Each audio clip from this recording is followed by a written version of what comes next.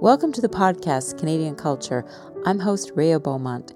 In this episode, we have with us a legendary Canadian filmmaker known for the iconic feature film Going Down the Road.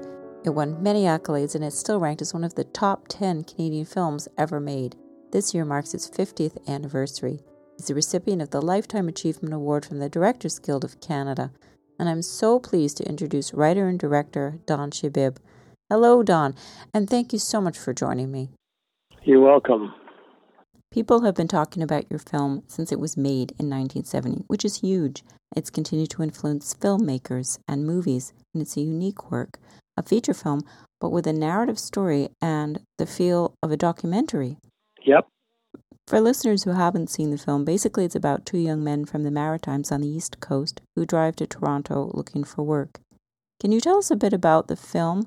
It was very low budget, but it has great music by Bruce Cockburn, interesting cinematography, and many things about it are quintessentially Canadian, and yet the themes are very universal, I would say. Well, it is a universal theme. It's basically country mouse, city mouse. In some way, I was influenced by John Ford's film in the 30s, The Grapes of Wrath, which was about the Okies moving to California in the 1930s after the Dust Bowl. And so it's a similar situation. My family, my dad was born in Cape Breton, and my mother was born in Newfoundland, and they came to Toronto in the late 1930s when I was born. And Maritimers have been coming to Toronto for many years, off and on. For also many years, they went to Boston. There was a very huge connection between the Maritime provinces and Boston. People in Nova Scotia and New Brunswick and Newfoundland, their favorite hockey team was not the Toronto Maple Leafs. It was the Boston Bruins. It was primarily filmed in Toronto, wasn't it? It was filmed all in Toronto. It was very low budget. It was made for basically $19,000, which was a lot more money in those days, but also you couldn't do things like on your iPhone the way you can today. So making a film then was more expensive in effect than it is today, which has a good thing about it and a bad thing. The good thing is that some talented people can make films, and the bad thing is that there's thousands of films being made, and good films, which are 1 in 100, can easily get lost. As you said, everyone has an iPhone, but not everyone is a director or an excellent storyteller. And you do that. You tell wonderful stories. They have what I would call a gritty Canadian element to them. And being Canadian, I can appreciate that. A lot of Canadian literature, film, and music has a sense of struggle as an element. Would you say that's what gives this particular film its appeal, as opposed to glossier Hollywood films, perhaps? Well, it had a rough quality to it because it was the nature of making a low budget film. The crew was only myself and 3 other people. I don't think even low budget films today they have 40 or 50 people on the cast or the crew.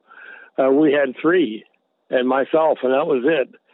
So the whole film was made by myself and Richard Leiterman, the cameraman, and Jim McCarthy, the sound man, and another guy I just got plugged at a university who had never had any experience at all. So it was made, on the run. A lot of it was scripted. Some of it was ad lib, but most of it was scripted. I had 2 wonderful actors.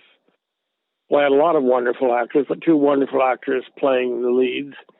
And there is a very thin line, but a line between the characters, Pete and Joey, and Going Down the Road that really starts with Laurel and Hardy, and it goes through Ralph Kramden and Ed Norton, Jackie Gleason, in the 1950s television series The Honeymooners, and is Bob and Doug McKenzie on the Canadian SCTV. And it comes into today these same kind of characters. And these guys are all from the same wacky buddies. And they're a film about two guys that many people would not be interested in. And I, through the help of Bill Fruitt's script, got people interested in liking these and being sympathetic toward these characters that normally they would not spend the time of day with. Yeah, the cast is amazing. Jane Eastwood, Cale Chernin, Doug McGrath, and Paul Bradley. Can you tell us a bit about the cast? What was it like working together? I would think you'd get to know each other pretty well, working in such small quarters. Well, I was lucky to, to be a good filmmaker, you have to be good, but you also have to be awfully lucky. There are lots of talented filmmakers who've never been lucky. I was lucky the first time out, and I was lucky being blessed by finding these actors and the two, Cale Chernin and Jane Eastwood, who played the two female parts. I was lucky to get them, and I had been making films on my own for 10 years at that point, so I was an experienced filmmaker, and it was a good script. It was a script about people struggling against odds to make a life for themselves, as many Maritimers have in this city, because it is an impoverished area of Canada, and has been for years. And so it was, like I said, it's a standard story, and it had a lot of humor in it. I think the endings of the film, which are sad and tragic in some way, you get through those because there was so much fun in the first part of it.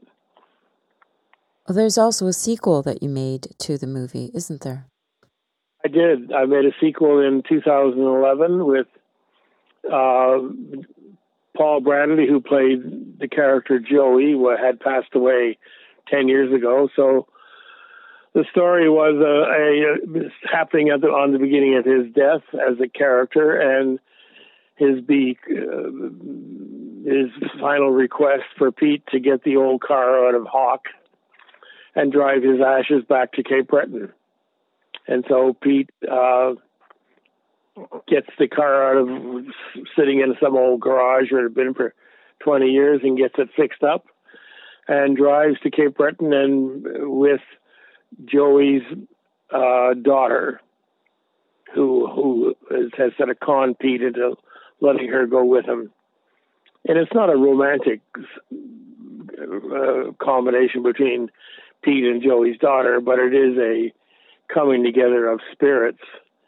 And so it's another kind of road movie, and it has a lot of reverberation back to the original film. And Jane Eastwood and Cale Chernin are now in their 50s and 60s, but when they were in their 20s. This is 40 years after.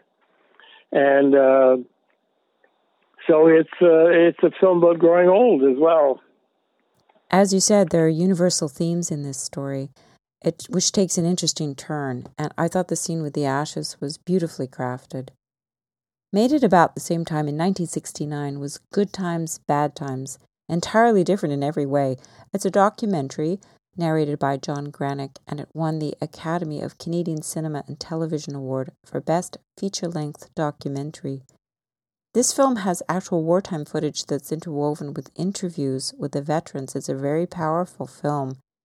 Can you tell us a bit about what inspired you to make it and what the context is for it?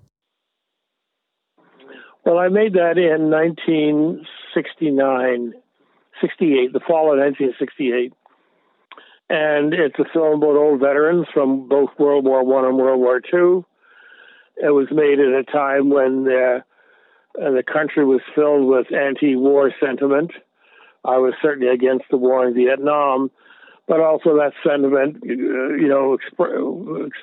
was anti-old soldiers, and there were a bunch of drunks in the Legion, and a lot of disrespect for them. And this is the best film I've ever made. And it's, I no hesitation in saying it's one of the greatest documentary films ever made anywhere by anyone. The founder of the National Film Board said it was the greatest Canadian documentary film. Yes, very high praise from John Grierson, who coined the term documentary. But it's a very, very unusual film. It's not like most documentaries. It's really a piece of film poetry. Yeah, it's a beautiful tribute to the vets. It really is a wonderful documentary. As with Going Down the Road, this film also has an interesting use of music, although the genre is very different. In Going Down the Road, it was folk, but here you use classical. Can you link the two films with their musical ideas that you have in them? Well, music's always played a big, important part in any of my films, and I'm not a musician myself. I can't play a single note of anything. But I do have, I think, a deep understanding of how it works. And a lot of the music in, there's like 20 pieces of music in Good Times, Bad Times, with old songs, and also Samuel Barber's Adagio for Strings plays a huge part in the film. Music's very important. And one of the things I do in all my films is I always have a musical section where the characters become introspective and think about who and where they are. And it gives the audience a chance to come to think and reflect on where the characters are from their point of view. So I think it's a standard thing in all of my films. And I think one can see all my films and find a thread of the kind of music I've used, and it's not necessarily classical music. Sometimes there's rock and roll and doo-wop and all kinds of crazy combinations. Yes, Going Down the Road featured music by Bruce Cockburn. Bruce Cockburn wrote the music. I originally cut it to records. Just, I remember using some of Ian Tyson. Yes, so I used some of his music because of our temporary track, and then I showed the film to Bruce, and he plugged into what it was about and wrote an original score for it, which was very, very effective.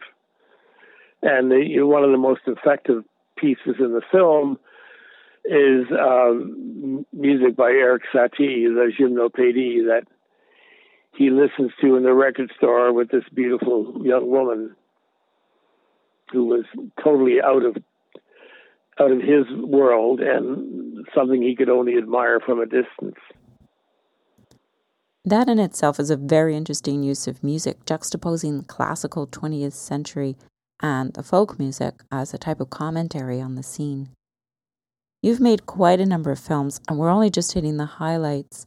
But whereabouts do you start in the creative process? Is it with the concept, the story, the ending? Is it a visual image? Like, do you see the picture before you start? How does it come together for you as an artist and director and a writer? Well, I'm not a particularly good writer. I am a very good storyteller, which is what a director needs to be. I've worked my entire career with three different writers. The first two films I did with Bill Pruitt, and since 1972, I've been making films, including my present one, with my writing partner who now lives in the UK, Claude Harves. And then for 3 or 4 years in the 1970s and early 80s, I worked with a writer from Montreal, Terence Heffernan, who has since passed away. So I've always worked with writers who are better than me. But I'm a good storyteller, and I understand what makes films work is conflict. You go to a movie the same reason you go to a hockey game, to see the Leafs play the Canadiens. And the conflict doesn't have to be violent. It doesn't have to be physical or bombs exploding. It could be emotional and intellectual. But conflict is the essence of drama. Period. No discussion. This interview is continued in the next episode of the podcast series. We're going to discuss Don's upcoming film, The Beach Boys, and Marshall McLuhan. I hope you'll join us. For more information, please visit the website CanadianCulturePodcast.com. I'm Rhea Beaumont, and thanks for listening.